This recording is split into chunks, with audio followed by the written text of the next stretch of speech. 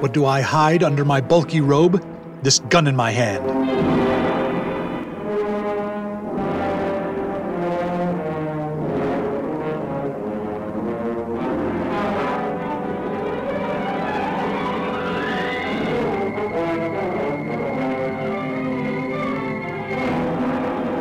Falk Zildjian, ineradicable hero by virtue of the fact that he carries a gun, stands at the back of a cavernous stone chamber filled with men in red hooded robes. Falk blends in with the crowd, his trench coat and suit hidden under a stolen robe, his notorious face hidden in the shadow of the bulky hood. The crowd groans and sways, the echoes of their eerie chant giving the illusion of hundreds of participants, when in reality they number only 50.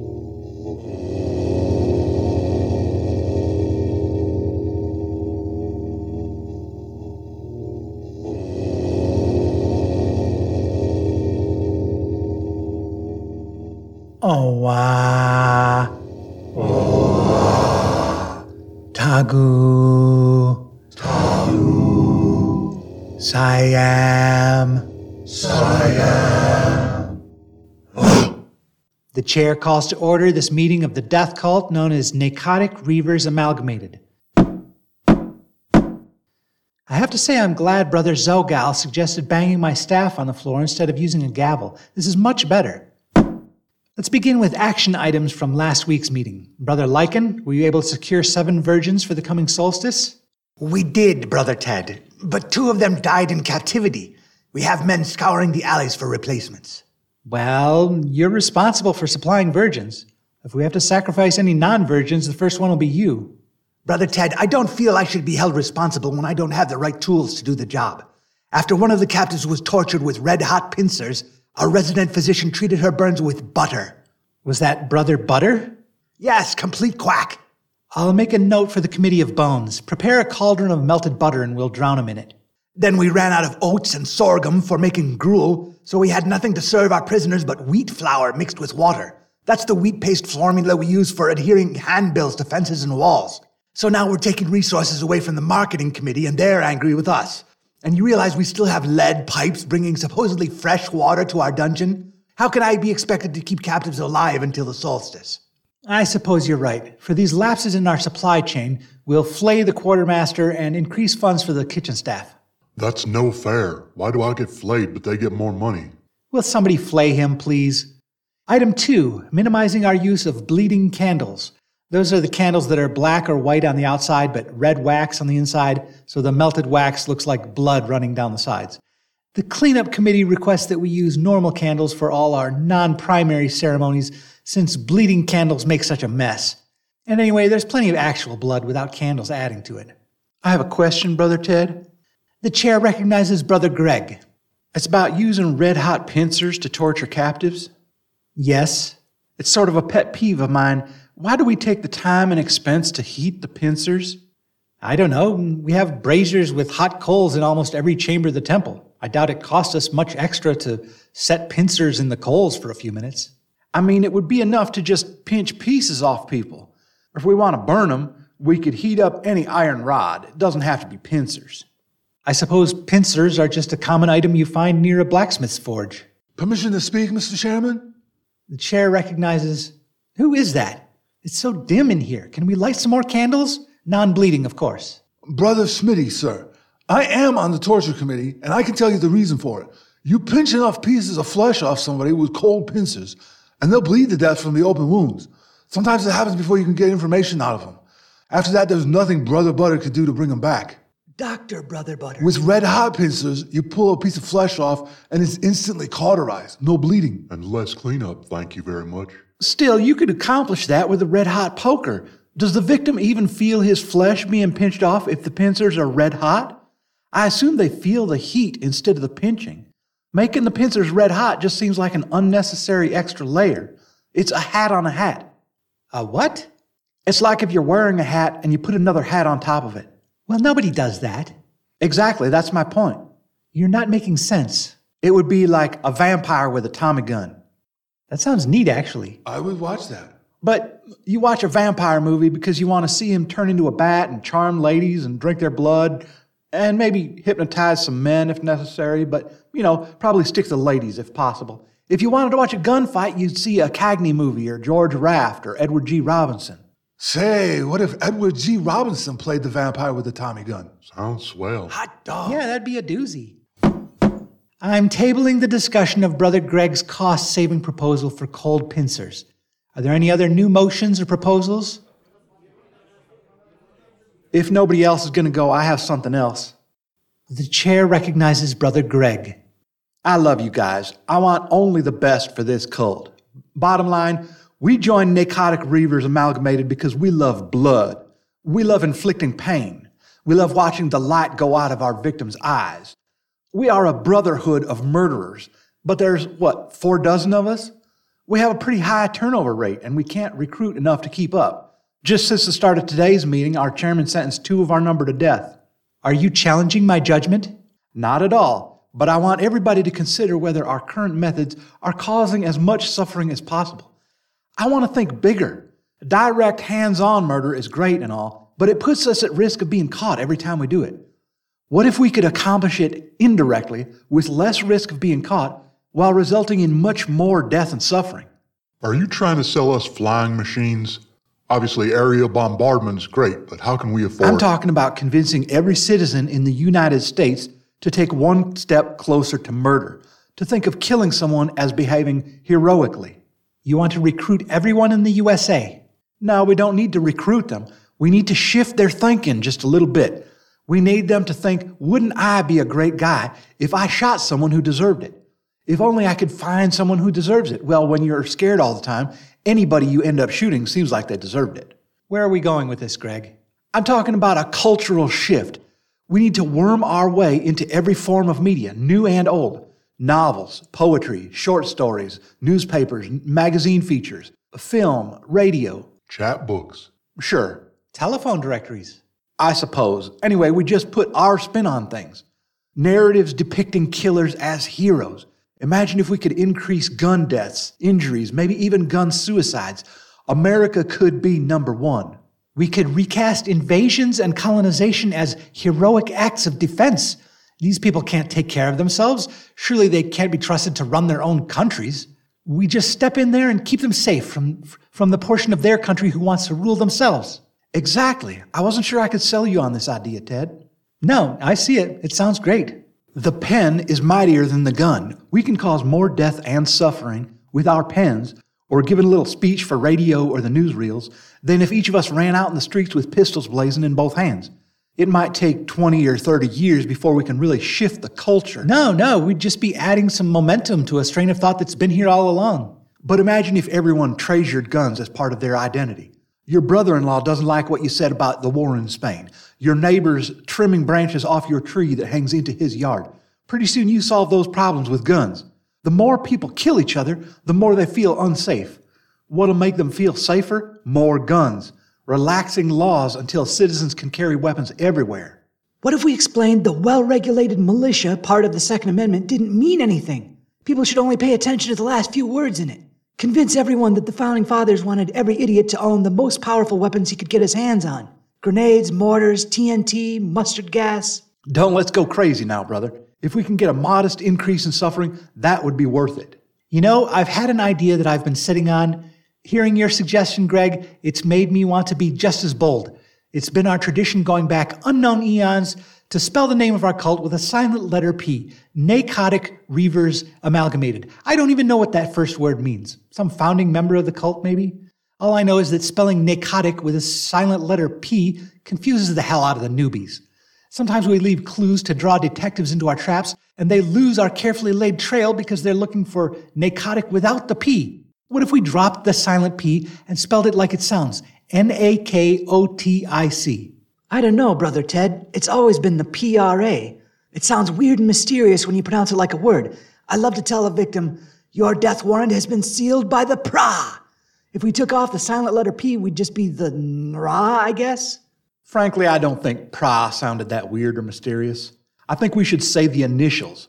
Our death cult is the NRA. Have you considered that those initials might get us confused with another well-established organization, the NRMA? It doesn't really matter if people get us confused with the NRMA. We already control them anyway. I don't want to rush anybody into this. we'll vote next week to either amend the spelling of our name or to rend Brother Butter in the Gobberwarts for the lousy idea. What? Why me? You're the one who proposed it. Item 3.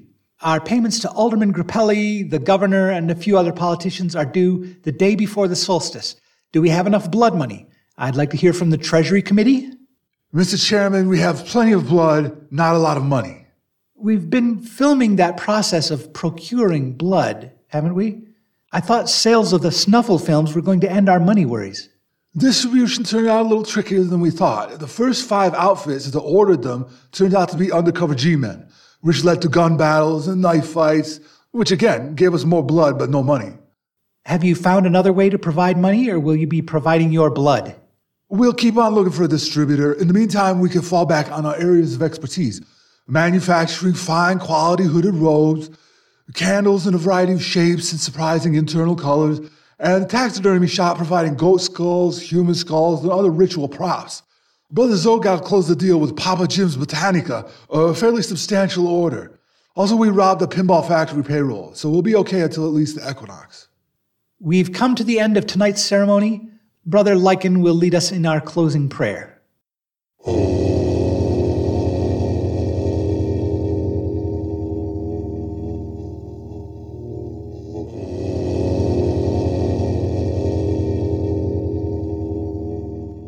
And that's our cue. Time for a word from our sponsor.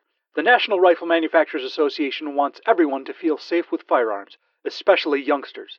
We want the world to know the stories they've heard about hunters driving through fields blind drunk, paralyzing deer in headlights, and poaching all kinds of animals out of season are exaggerated. Even the stories about Uncle Craig? That's not your line, Billy. Oh, sorry, Dad. Poaching all kinds of animals. Here it is. The best way to enhance the reputation of sportsmen is to fund hunter safety courses for young adults or older gunmen who are new to shooting. That's right, son. We set them on the straight and narrow so they'll behave like responsible gunmen. At least, that's what we thought was best. What do you mean? It turns out that was the wrong way to go. Have you ever tried to tell a teenager something? They don't listen. Effective immediately, the NRMA has ceased sponsorship of all hunter safety courses. If you want a good reputation for hunters, you just need better marketing. You don't need to fill kids' heads with a lot of tyrannical rules that limit their choices and freedoms. So grab a gun, ask your pa how to handle it, and exercise your freedom today. So I can only bear arms if I have permission from an adult? That's right. You're just like those so-called hunter safety teachers. You want to tell people they can't use firearms unless they adhere to your narrow rules. I mean, it's kids, Billy. Telling kids they can only use firearms. Of course! First they came for the kids. Gun grabbers are always nickel and diming us honest gun owners with these regulations. You start with age restrictions, and then you won't allow convicted domestic abusers to carry concealed weapons. Pretty soon we're unarmed and there's nothing citizens can do to stop a dictator from taking control. Billy, you're not a gun owner. That's my 30-06. Now take it outside and play. All right. We now return to Falk Zildjian in Cultivating Leverage. Bang, bang! Stay down, you scumbag woodchuck.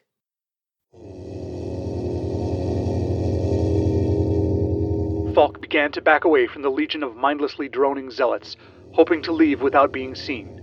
Before he had taken 10 steps, one of the cultists approached and greeted him with a hand signal. Leaving so soon, brother? Oh, hey, Owatagu. Yeah, Watagul, whatever. I can barely make out your face, but it seems familiar. We probably worked on a committee together. What committees have you served on?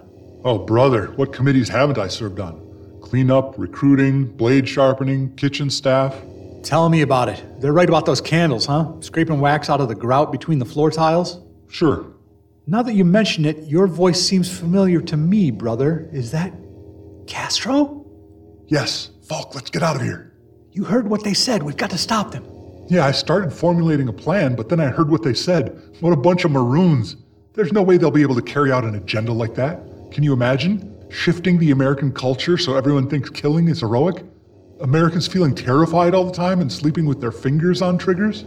But the virgin sacrifices and the flaying and the blood? Falk, they can't even get through a 10-minute meeting without killing each other over petty disagreements.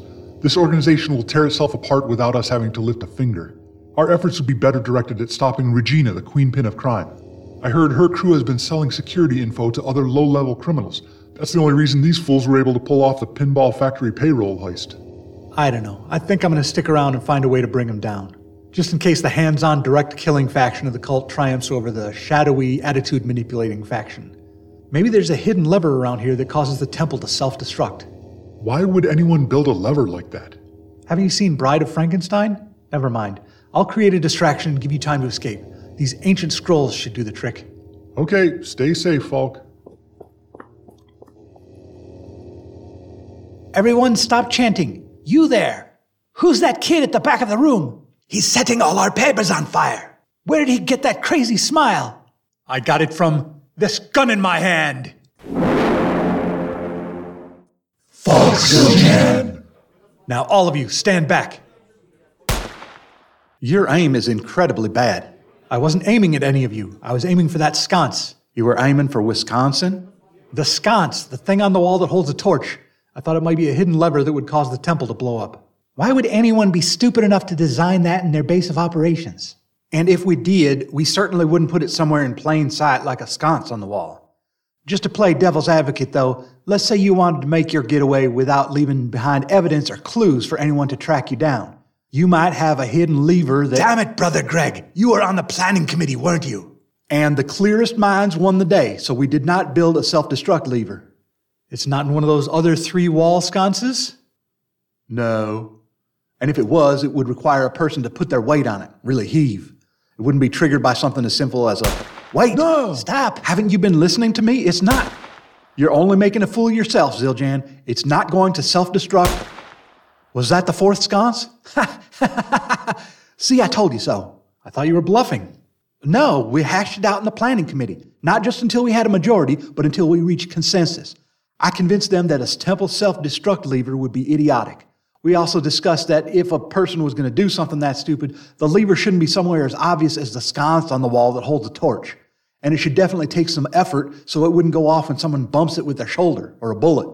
Brother Greg, you're aware that I only assigned everybody to committees to keep them out of my hair while I make the real decisions? I understand that Robert's rules are not the guiding light for our bloody death cult. And you've probably discovered how I keep microphones concealed throughout the temple chambers so I can monitor everyone. I like to hear the deliberations of our various committees so I can make an informed decision when I override them.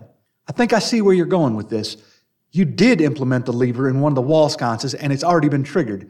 Did you at least build the hidden self-destruct lever with a delay so we'd have time to escape before it came crashing down? Of course. Say, where's that guy Zildjian? I think he escaped.